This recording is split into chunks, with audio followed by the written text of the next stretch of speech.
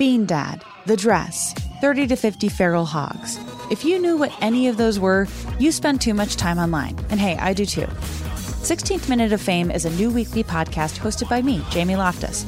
And every week we take a closer look at an internet character of the day. Who are they? What made them so notorious? How did the internet or the algorithm choose them? And what does a person do when they're suddenly confronted with more attention than the human psyche can handle? Listen to 16th Minute of Fame on the iHeartRadio app, Apple Podcasts, or wherever you get your podcasts. As important as choosing the right destination when traveling is choosing the right travel partner. Gene Fodor. Gene, was good. But be careful, because the worst trips result when two partners have two different agendas. The CIA really need your help, Gene. Freeze, Americano.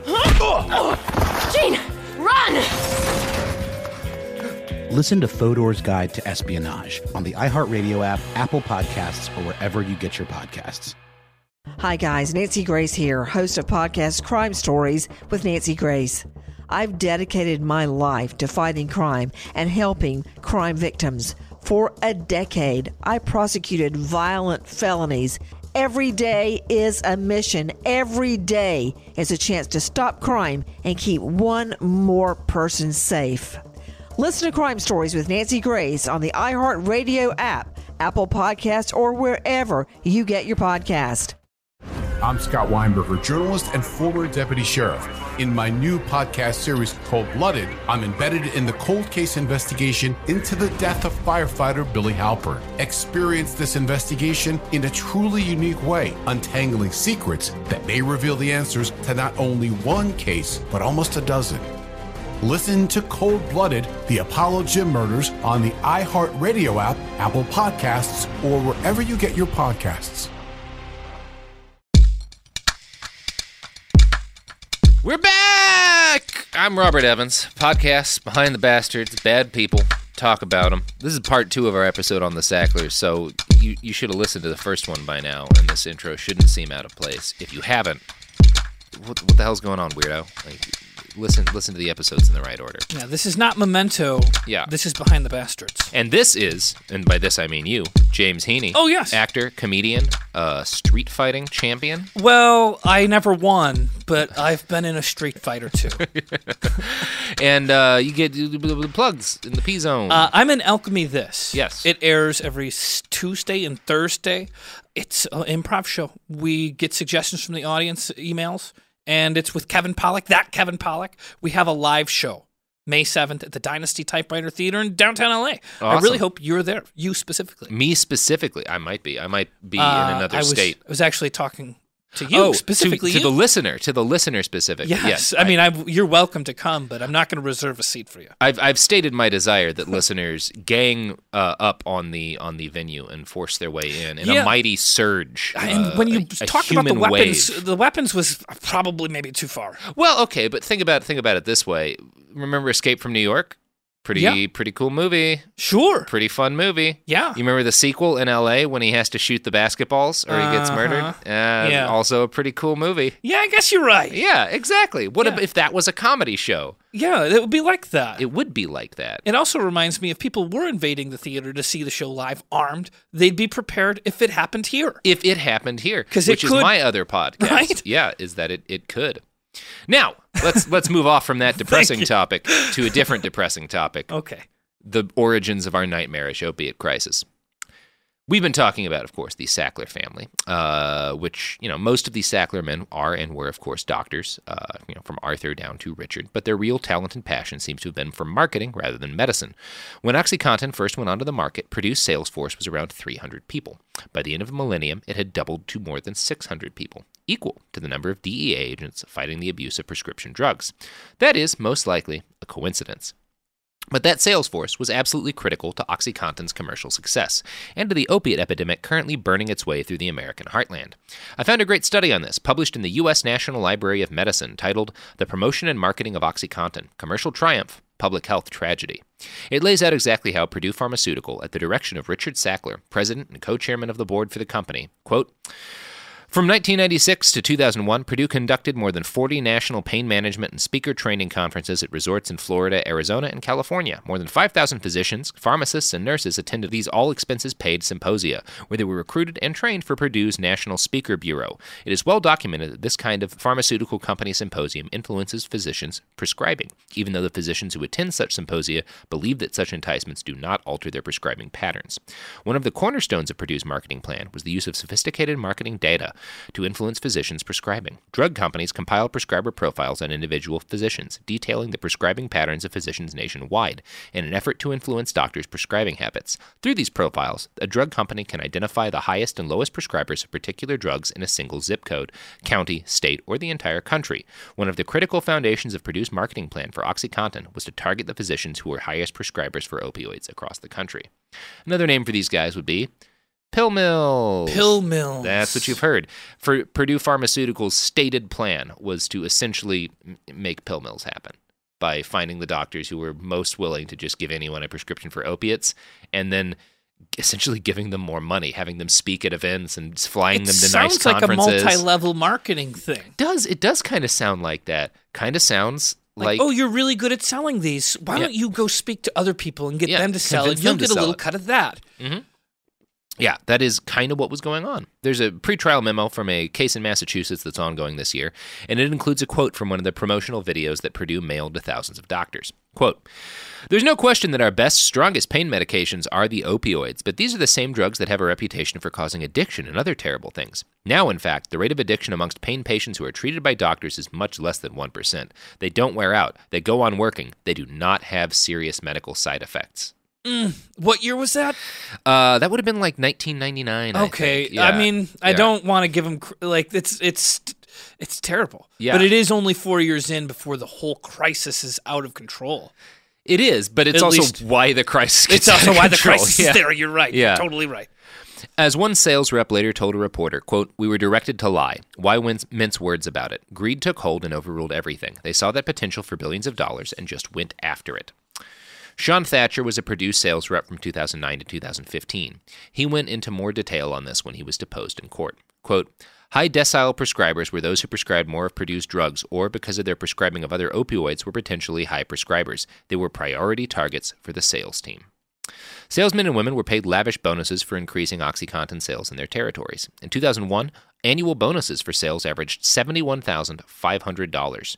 Purdue paid more than $40 million that year to salesmen who managed to convince doctors to prescribe more OxyContin.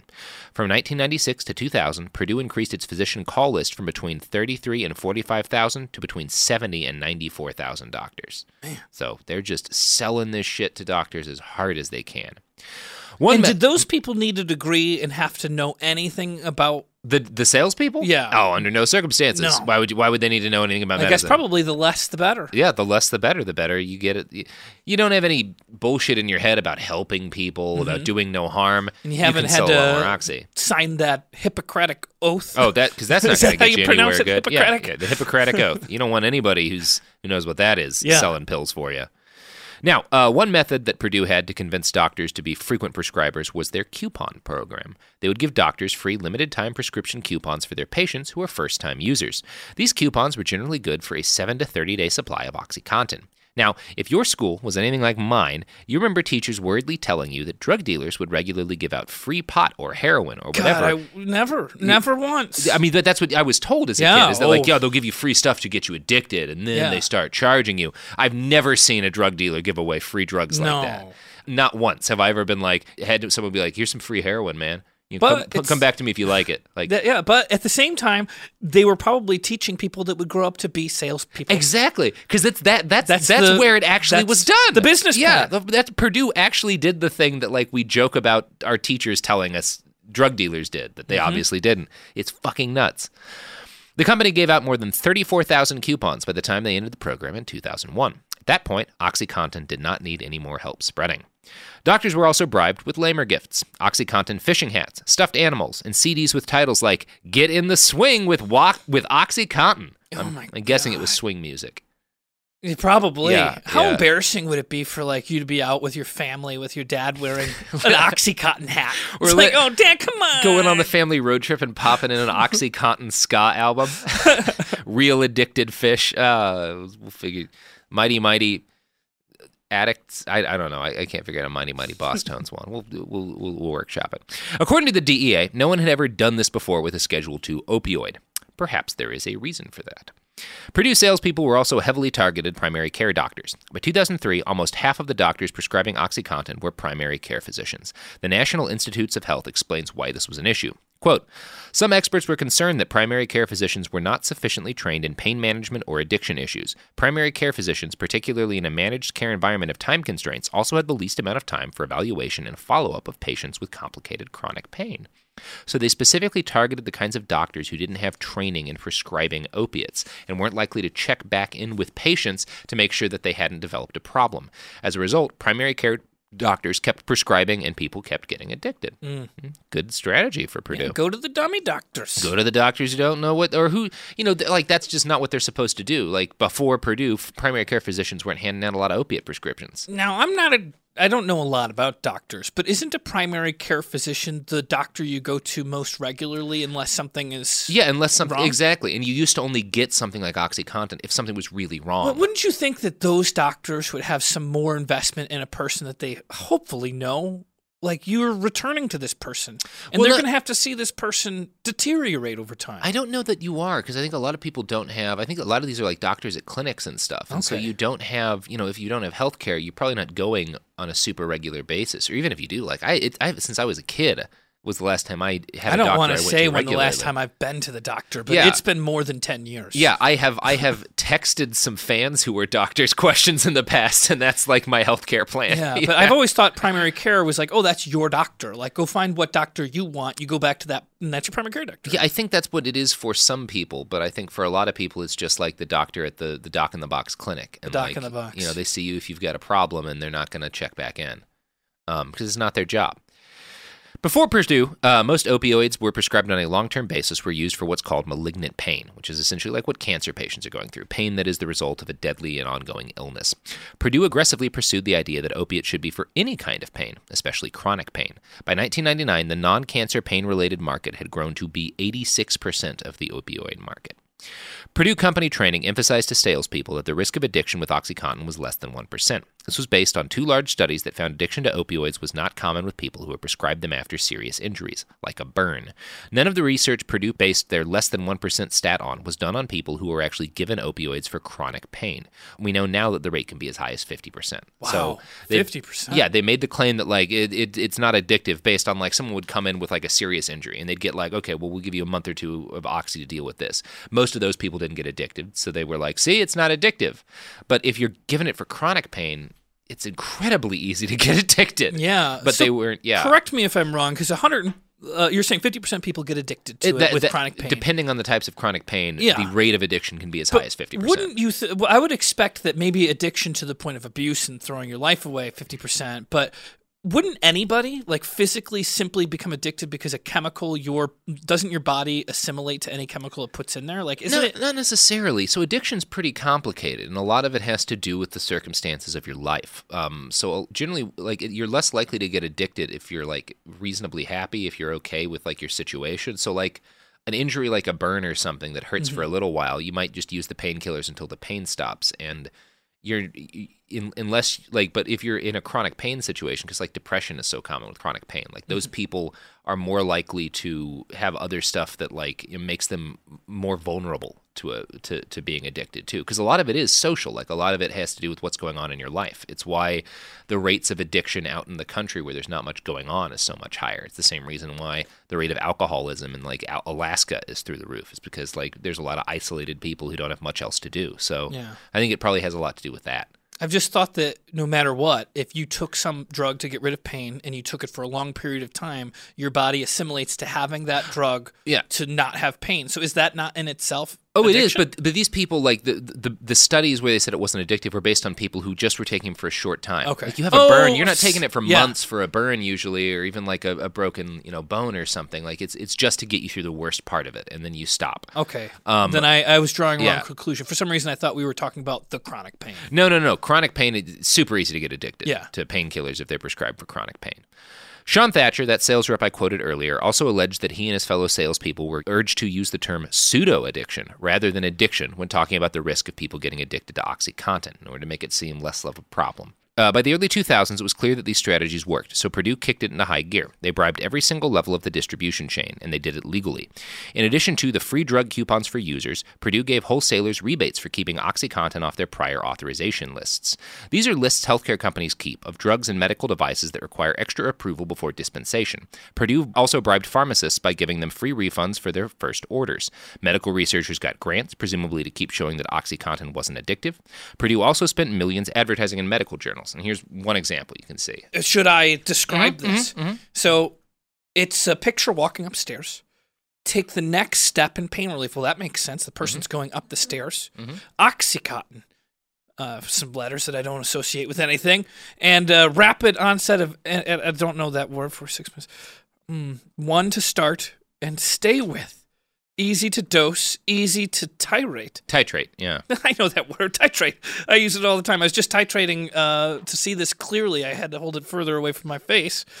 So, one to start and stay with. It sounds like Pringles. One to start and Once you stay pop, with. you just can't stop. Yeah, it is. There's kind of a little bit of like sinister in there, like one to start and stay with. Yeah.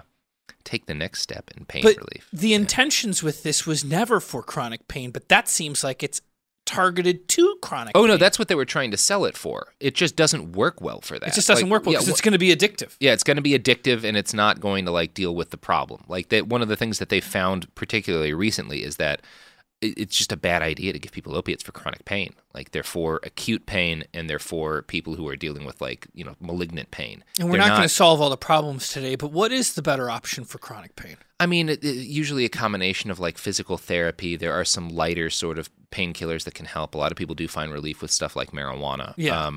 But like some of it is like just dealing with a higher level of pain, The which unfortunate sucks, event but that you have to deal with pain, but it's better than a life of being addicted. Exactly. It's better and healthier than that. And like you can have, sometimes you use medication for help sleeping and stuff, but like prescribing someone OxyContin because they've got chronic back pain, it just gets a lot of people killed. Yeah. Yeah. And it stops them from healing in some cases, because some of these things people can get better from, but like then they just instead just do a lot of oxy.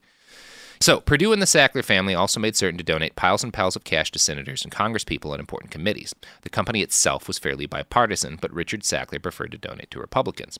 We'll talk a little bit more about his donations later. So the bribery, or legally distinct from bribery, occurred on every possible level, but Purdue lavished most of its attention on doctors. Here's Esquire again. Quote, "We used to fly doctors to these seminars," said Sherman, "which were in practice just golf trips to Pebble Beach. It was graft. Though offering perks and freebies to doctors was hardly uncommon in the industry, it was unprecedented in the marketing of a Schedule II narcotic. For some physicians, the junkets to sunny locales weren't enough to persuade them to prescribe. To entice the holdouts, a group the company referred to internally as problem doctors, the reps would dangle the lure of Purdue's lucrative speakers bureau. Everyone was automatically approved," said Sherman. "We would set up these little dinners, and they'd make their 15-minute talk, and they'd get $500. That's not bribery because reasons. Wait, because reasons? Because reasons. It sounds like bribery. I said they're giving a speech. It's not bribery. But the loophole is, the speech Yeah. is doing some sort of work. Exactly. It's super shady. Speaking of things that are shady, no, that's not a good way to pivot into the ad. Sophie, I'm tail spinning here. We gotta put some daylight in between that. Whenever I need to be saved, I do commercial work. I'm a commercial actor. Oh, yeah. Well, could you do a commercial for something on this table? Maybe you're going to be surprised how well I can change my voice. Maybe these Hall's triple soothing action mints? Yeah, sure. Yeah. Halls. Sometimes just the name is good. That was great. Yeah. Is that not? I'm ready to buy some Halls. Sophie, can we order 1,000 of these? You, at the listener, order 1,000 Halls, and also order 1,000 of whatever products are advertised, unless it's, again, OxyContin, which I hope is not being advertised on this podcast. Although if they do, I want some free Oxy. Sophie, can we set that up? We can't set that up. That would be a huge conflict of interest. But- Products! The evidence keeps pouring in. At this point, the facts are undeniable. It's an open and shut case. Monopoly Go is the most fun you can have in a mobile game. Millions of people pass Go every day because this game is always bringing something new to the table. Countless crazy tournaments you can join with your friends as partners or teams. Constantly changing challenges like money sprees or treasure hunts that keep it fresh with new wild mini-games. Timed events offering bonuses like massive multipliers or rent frenzies to help you get huge rewards. And there's so many rewards to discover. Rare stickers you can trade with friends to complete albums, delightful emojis to taunt people with when you raid their riches, unique playing pieces, and so much more. The verdict is in with Monopoly Go. There's something new to discover every time you play. So don't miss out. Go download it now for free on the App Store and Google Play. Bean Dad, The Dress, 30 to 50 Feral Hogs. If you knew what any of those were, you spend too much time online. And hey, I do too.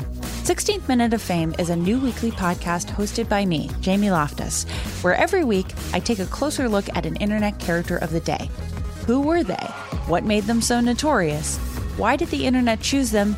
And what does a person do when they're suddenly confronted with more attention than the human psyche can handle?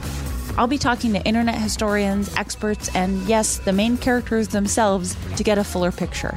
Because I think that even outside individual experiences, a character of the day tells us something about how the internet worked at that time, and how the attention economy developed into the freaky three-headed dragon it is today. Together, we probably won't be able to properly log out, but we can take a walk down scary internet memory lane and see one day a little more clearly. Listen to 16th Minute of Fame on the iHeartRadio app, Apple Podcasts, or wherever you get your podcasts.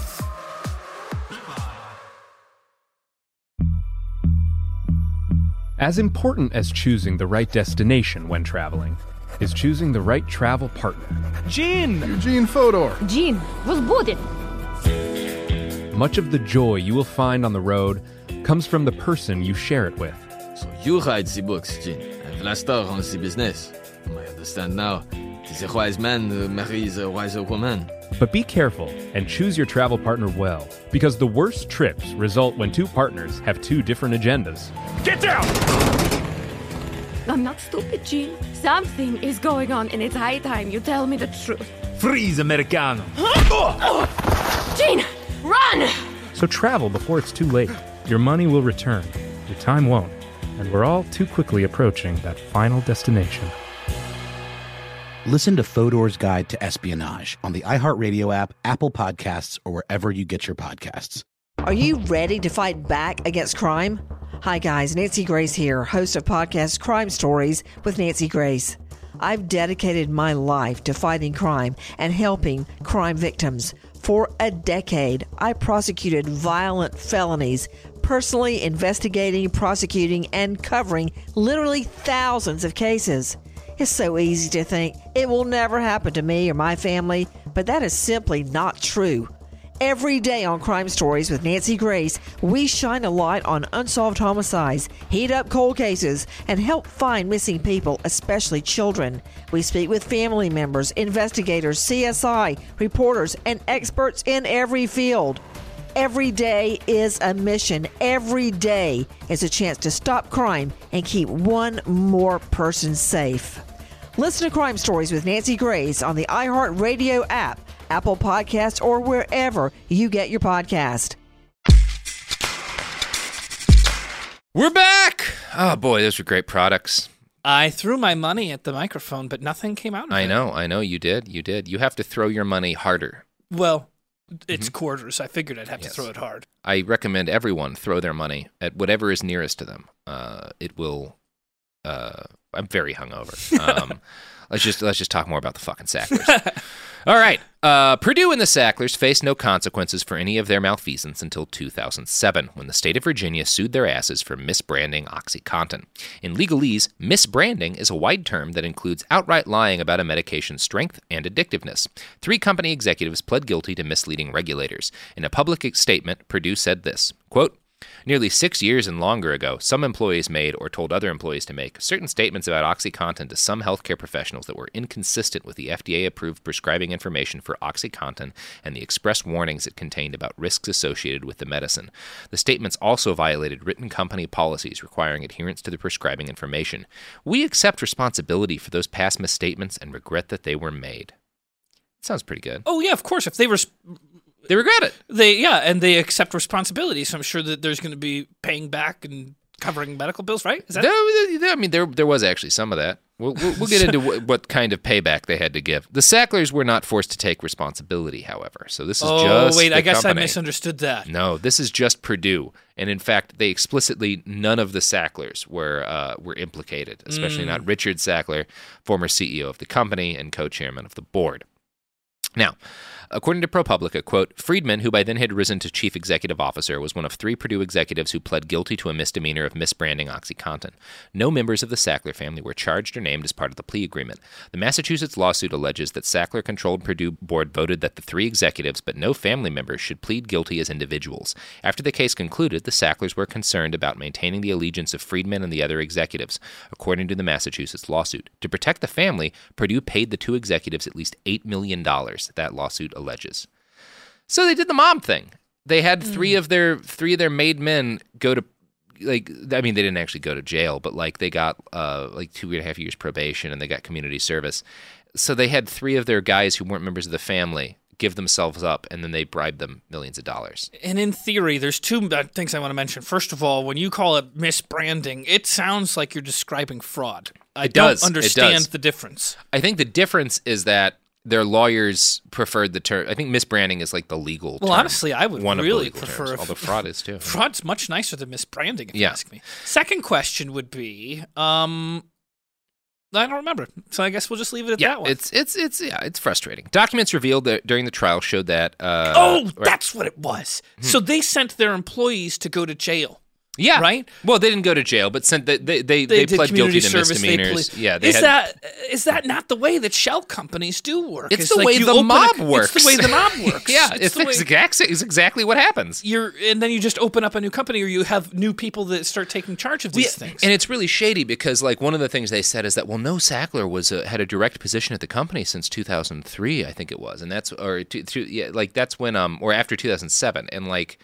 Basically, Richard Sackler ran the company until they got into legal trouble, and then they promoted this guy Friedman to CEO, and Richard stepped back and was just on the board. But the majority of Purdue's board has always been Sackler family members, even though they were claiming. So they could say that, like, well, none of them work for the company. Well, it's because they're running it and getting all of the profits from the company. Yeah, it's very, very shady. It's structured like a criminal enterprise, but is legally distinct from one because they have more lawyers than Mafia Dons. Yeah. Which is hard to do, too. Which is, because Mafia Dons do have a lot of lawyers, yeah. In 2016, 53,000 Americans died from opioid overdoses. 53,000? 53,000. For comparison, only 35,000 Americans died from gun violence. For more comparison, that is roughly the same number of Americans dying in 1 year as died throughout the duration of the war in Vietnam. Wow. Yeah. 2016. Just 2016. Chris Christie, head of the Commission on Combating Drug Addiction and the Opioid Crisis, recently noted that opiates kill roughly 142 Americans per day, which he noted was a September 11th every 3 weeks. I'm not normally a Chris Christie guy, but that's a good comparison to make. Yeah, it's very rare that I'm a Chris... In fact, I refuse to be a Chris Christie guy. Even now. He did happen to accidentally say He made one good point. One good point. He made one good point, and that's a good point. Since 1999, more than 200,000 Americans are believed to have died from overdosing on prescription pain medication. That is roughly half of the number of Americans who died fighting in the Second World War. Wow. Yeah. As part of that 2007 plea agreement, Purdue Pharmaceuticals was forced to pay more than $600 million in fines, which is simultaneously one of the largest such fines ever leveled on a company and a slap on the wrist. You want to guess what Purdue's total profits from OxyContin are? I was just going to say it's got to be over multiple billions, right? Multiple billions is one way to put it. It's at least $35 billion. Wow. Yeah. $600 million doesn't sound like much of a fine. It does not. No. It's a drop in a bucket. It's a drop in a bucket. No members of the Sackler family admitted to any wrongdoing, but they and the company's board were all forced to pinky swear that the company would not break the law again. So that's something, right? You know, I feel like we can trust them. Well, it depends on whether or not they're going to not break the law again. Well, let's read the next paragraph. It's a good start. Yeah. The plea agreement also included a non-prosecution agreement, similar to the one Jeffrey Epstein signed. It basically made the Sacklers and company executives immune to any new criminal litigation based on activity that occurred before 2007. Since none of the Sacklers have been executives at Purdue since that point, it's likely they are pretty safe from the possible consequences for their crimes, or at least that was the plan. That's absolute bullshit. Yeah, it's really frustrating, right? That's insane. Really pisses you off. Yeah. Speaking of their crimes, the Sackler family has done extraordinarily well off of OxyContin. Before the drug, they were just multimillionaires. Now their family is worth an estimated $14 billion. Perhaps much, much more. Forbes put them on its list of America's richest families in 2015, a sign of how quickly they rose with the help of America's deadliest drug. We have mostly focused on Richard Sackler in this episode, and he is the man morally most culpable, but Sackler family members made up the majority of Purdue Pharmaceuticals' board for the entirety of the time we've discussed. The Sacklers as a family run the company, and they are notoriously tight-lipped about the source of their wealth. During his 11-hour deposition in Kentucky in 2017, Richard Sackler said, quote, "I don't know," more than 100 times. He failed to recall exactly how much money his family had netted from the drug. He confirmed it was more than $1 billion and said, "I don't think so," when asked if it was more than $10 billion. While the Sacklers got unspeakably rich off OxyContin, the United States as a nation has suffered greatly. According to the American Public Health Association in 2013, the economic impact of opioid use totaled around $80 billion. And that was in 2013, before the opiate crisis hit its peak. A 2019 paper by Princeton economist Alan Kruger suggests that opioid addiction is responsible for fully 20% of the decline in labor force participation from 1999 to 2015. It is unlikely that the full extent of the damage caused by the Sacklers and Purdue Pharmaceutical will ever be known. Cool. Did they create the hunger for a world of fentanyl? Yeah. Oh, 100%. Because I don't see a world with fentanyl if it wasn't for them it would exist, putting down the red carpet of OxyContin. Mm-hmm. I think if OxyContin hadn't existed, our problems with fentanyl would be veterans who got injured in the field and prescribed fentanyl maybe continue, like with Vietnam and morphine and stuff. Like, I think that would have still been a problem because it's like, you lose a leg to a car bomb or whatever, and they give you a fentanyl lollipop and they shoot you full of it for weeks, and then you come home and you're addicted. But I don't think whole towns would be being wiped out in the Midwest and the Northeast, and the rural America would be suffering the way it is. I think that's all on. I think the hunger for fentanyl in the U.S. consumes something like 90% of the world's painkillers. Like, we're not 90% of the world. Like, there's not that many of us, actually. Certainly not 90% of the world's pain. Yeah. Like, it's incredible. It's just incredible. Near the end of the deposition, a lawyer for the state of Kentucky asked Richard Sackler this: "Sitting here today, after all you've come to learn as a witness, do you believe that Purdue's conduct in marketing and promoting OxyContin in Kentucky caused any of the prescription drug addiction problems now plaguing the Commonwealth?" Sackler's response was, "I don't believe so." Shockingly, there's still more to say, because in 2019, a bunch of information from several depositions was finally released onto the public record, after a years-long fight by Purdue to keep it hidden. Among other things, this information revealed that co-chairman Richard Sackler continued to have a major role in pushing OxyContin sales after 2007. According to Stat News, quote, "In 2011, he decided to shadow sales reps for a week to make sure his orders were followed," the complaint states. Russell Gazdia, then the company's vice president of sales and marketing, who is also a defendant in the Massachusetts lawsuit, went to Purdue's chief compliance officer to warn that if Sackler directly promoted opioids, it was a potential compliance risk. "LOL," the compliance officer replied, according to the complaint. Other staff raised concerns, but they ultimately said that Richard needs to be mum and anonymous when he went to the field. So Richard was going into the field, following sales reps around to make sure they were pushing OxyContin enough. In 2011, 4 years after the lawsuit.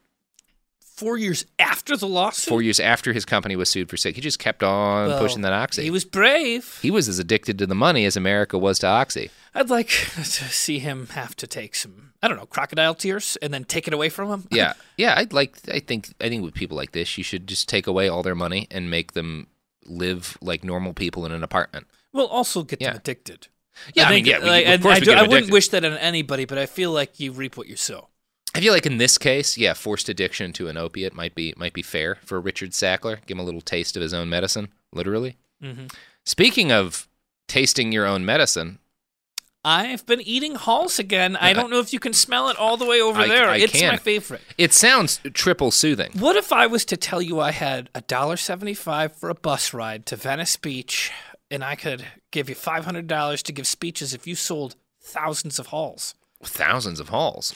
You mean sell them to my readers? Tell them about the menthol, cough suppressant, oral I anesthetic don't care qualities? who the fuck you give these halls to, but if you can get rid of a bunch of them, you're my guy. I got a crate of halls. Free trip to Venice on a bus. On a bus. Buy some halls. And you're not as good a commercial actor as I am. I'm not. I would not be able to eat if this were my job. Products! The evidence keeps pouring in. At this point, the facts are undeniable. It's an open and shut case. Monopoly Go is the most fun you can have in a mobile game. Millions of people pass Go every day because this game is always bringing something new to the table. Countless crazy tournaments you can join with your friends as partners or teams. Constantly changing challenges like money sprees or treasure hunts that keep it fresh with new wild mini-games. Timed events offering bonuses like massive multipliers or rent frenzies to help you get huge rewards. And there's so many rewards to discover. Rare stickers you can trade with friends to complete albums, delightful emojis to taunt people with when you raid their riches, unique playing pieces, and so much more. The verdict is in with Monopoly Go. There's something new to discover every time you play. So don't miss out. Go download it now for free on the App Store and Google Play.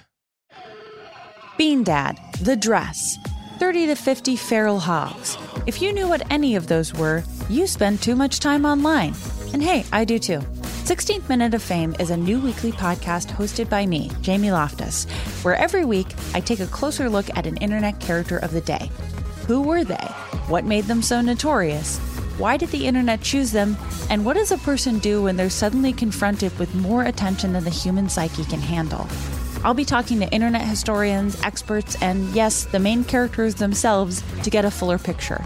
Because I think that even outside individual experiences, a character of the day tells us something about how the internet worked at that time, and how the attention economy developed into the freaky three-headed dragon it is today. Together, we probably won't be able to properly log out, but we can take a walk down scary internet memory lane and see one day a little more clearly. Listen to 16th Minute of Fame on the iHeartRadio app, Apple Podcasts, or wherever you get your podcasts.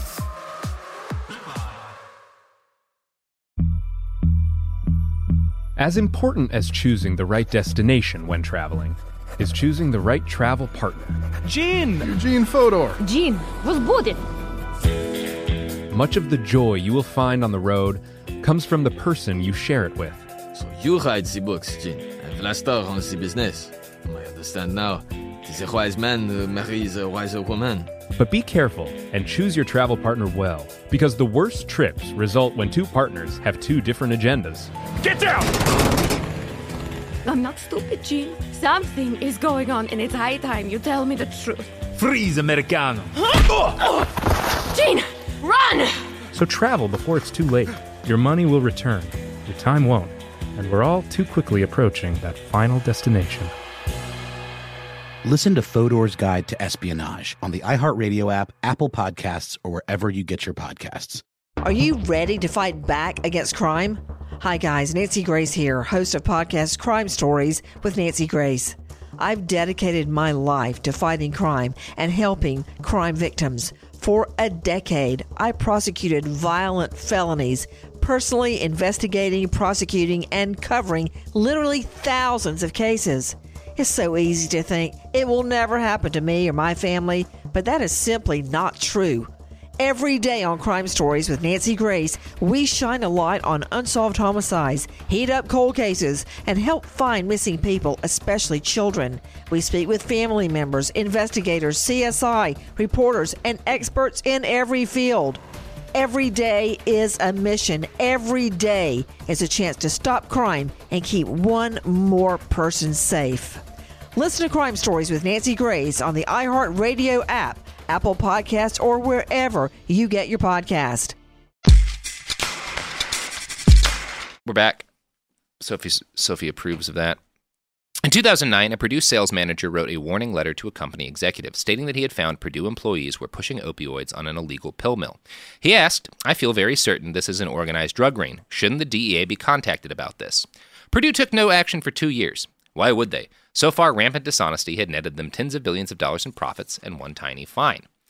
Now, I feel like we should probably end by talking just a bit about how the Sackler family decided to spend their vast wealth.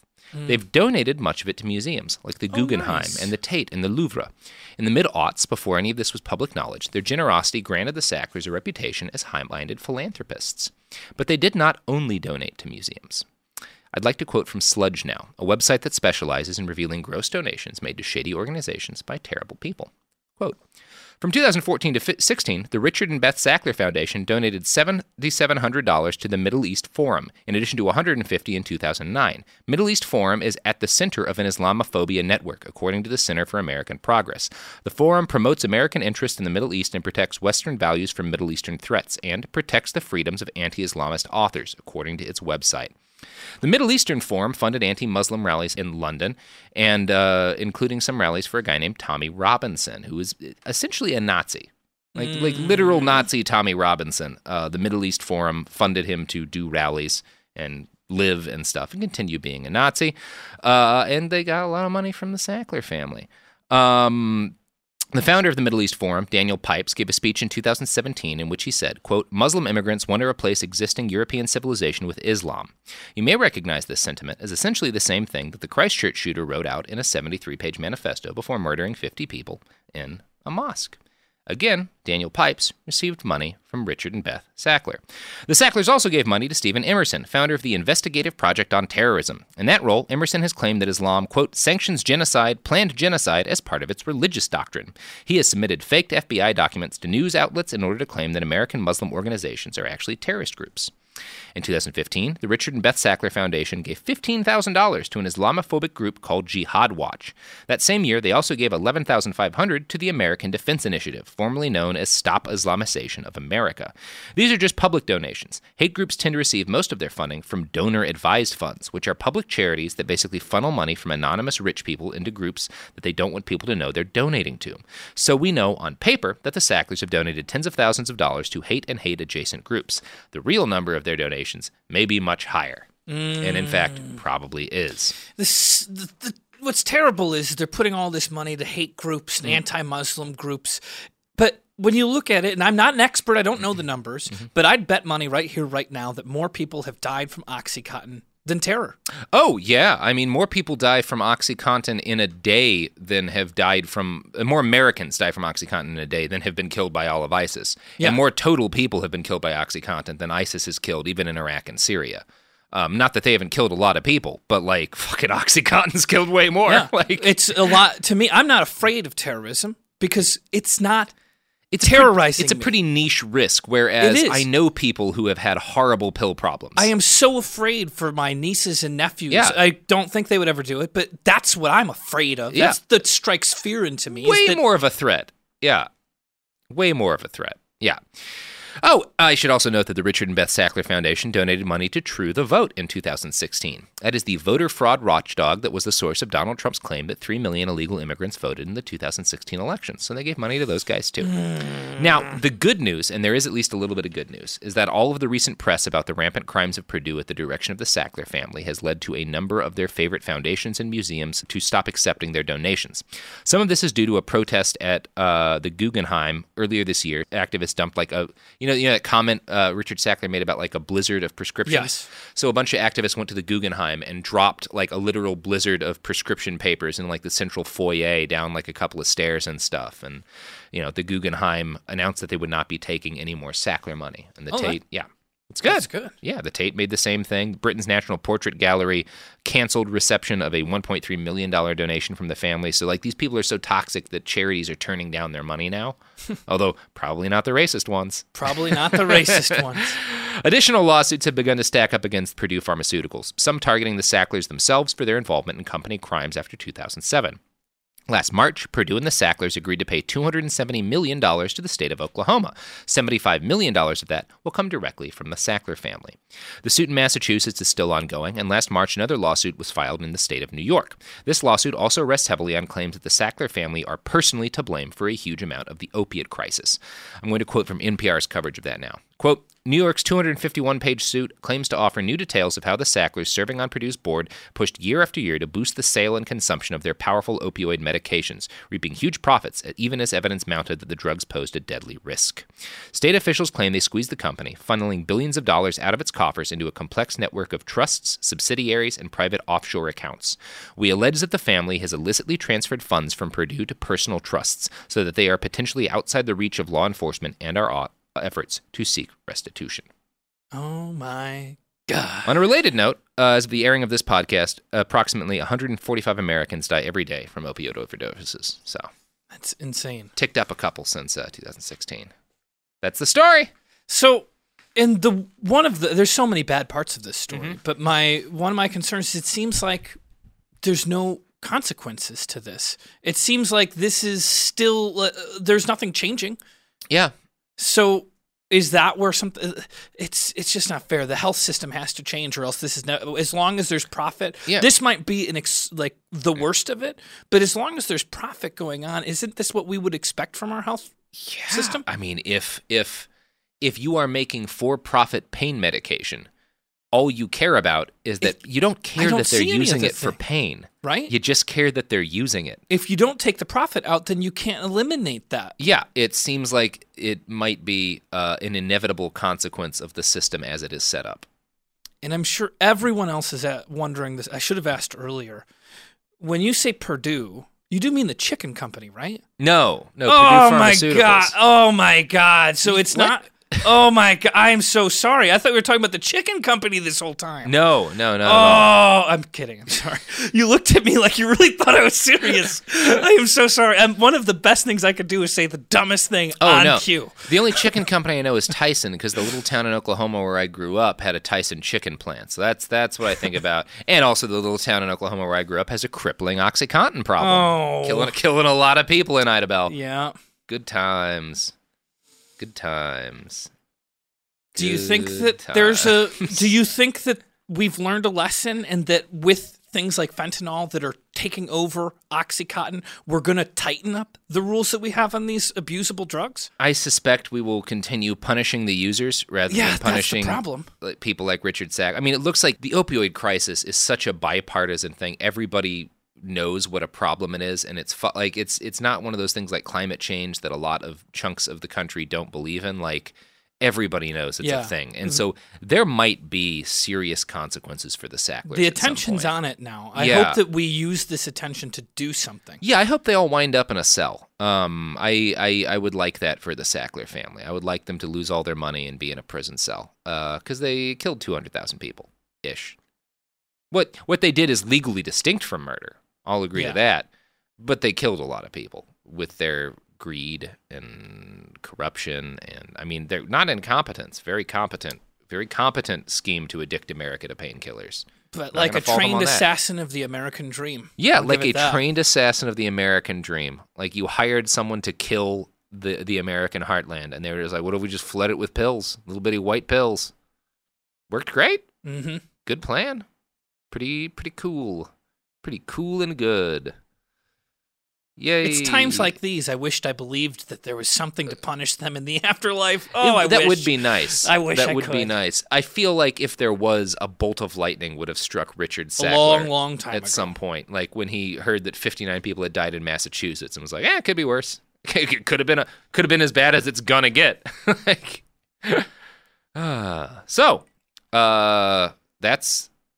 That's the episode, James. You want to plug some pluggables before we push out here? Well, yeah, of course I would. Alchemy This comes out every Tuesday and Thursday. Mm-hmm. It's improv inspired by the user's email.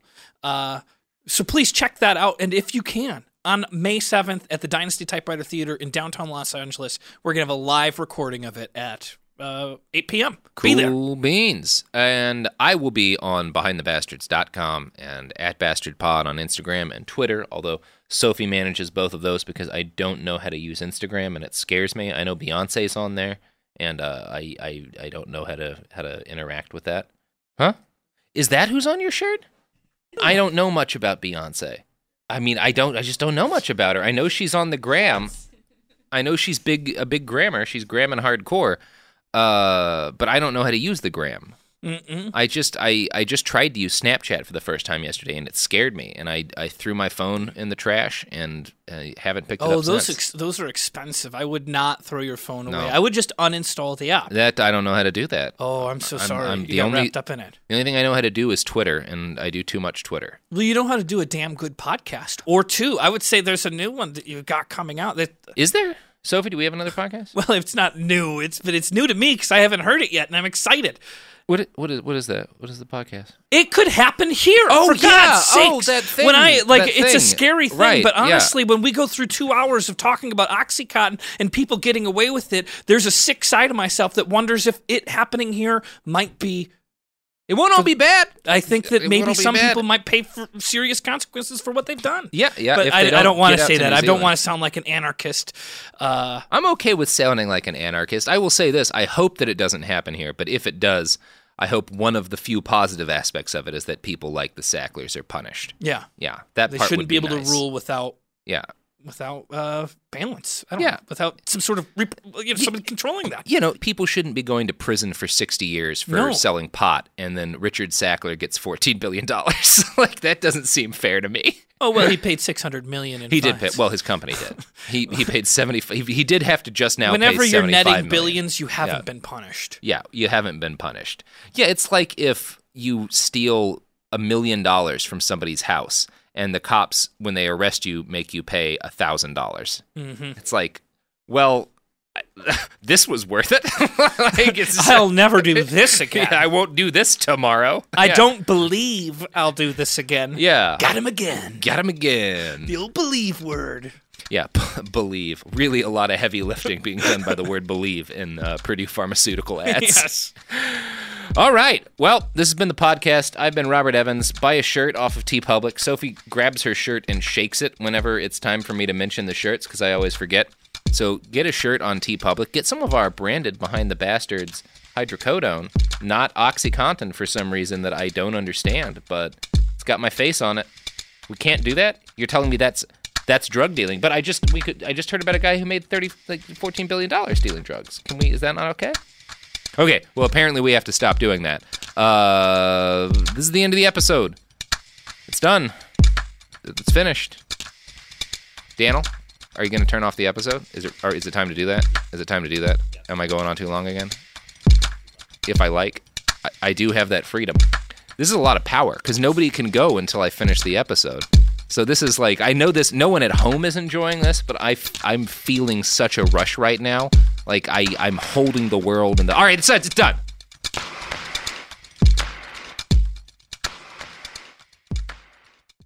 Bean Dad, The Dress, 30 to 50 Feral Hogs. If you knew what any of those were, you spend too much time online. And hey, I do too. 16th Minute of Fame is a new weekly podcast hosted by me, Jamie Loftus. And every week we take a closer look at an internet character of the day. Who are they? What made them so notorious? How did the internet or the algorithm choose them? And what does a person do when they're suddenly confronted with more attention than the human psyche can handle? Listen to 16th Minute of Fame on the iHeartRadio app, Apple Podcasts, or wherever you get your podcasts. As important as choosing the right destination when traveling is choosing the right travel partner. Gene Fodor. Gene, was good. But be careful, because the worst trips result when two partners have two different agendas. The CIA really need your help, Gene. Freeze, Americano. Gene, run! Listen to Fodor's Guide to Espionage on the iHeartRadio app, Apple Podcasts, or wherever you get your podcasts. Hi, guys. Nancy Grace here, host of podcast Crime Stories with Nancy Grace. I've dedicated my life to fighting crime and helping crime victims. For a decade, I prosecuted violent felonies. Every day is a mission. Every day is a chance to stop crime and keep one more person safe. Listen to Crime Stories with Nancy Grace on the iHeartRadio app, Apple Podcasts, or wherever you get your podcast. I'm Scott Weinberger, journalist and former deputy sheriff. In my new podcast series called Blooded, I'm embedded in the cold case investigation into the death of firefighter Billy Halpern. Experience this investigation in a truly unique way, untangling secrets that may reveal the answers to not only one case, but almost a dozen.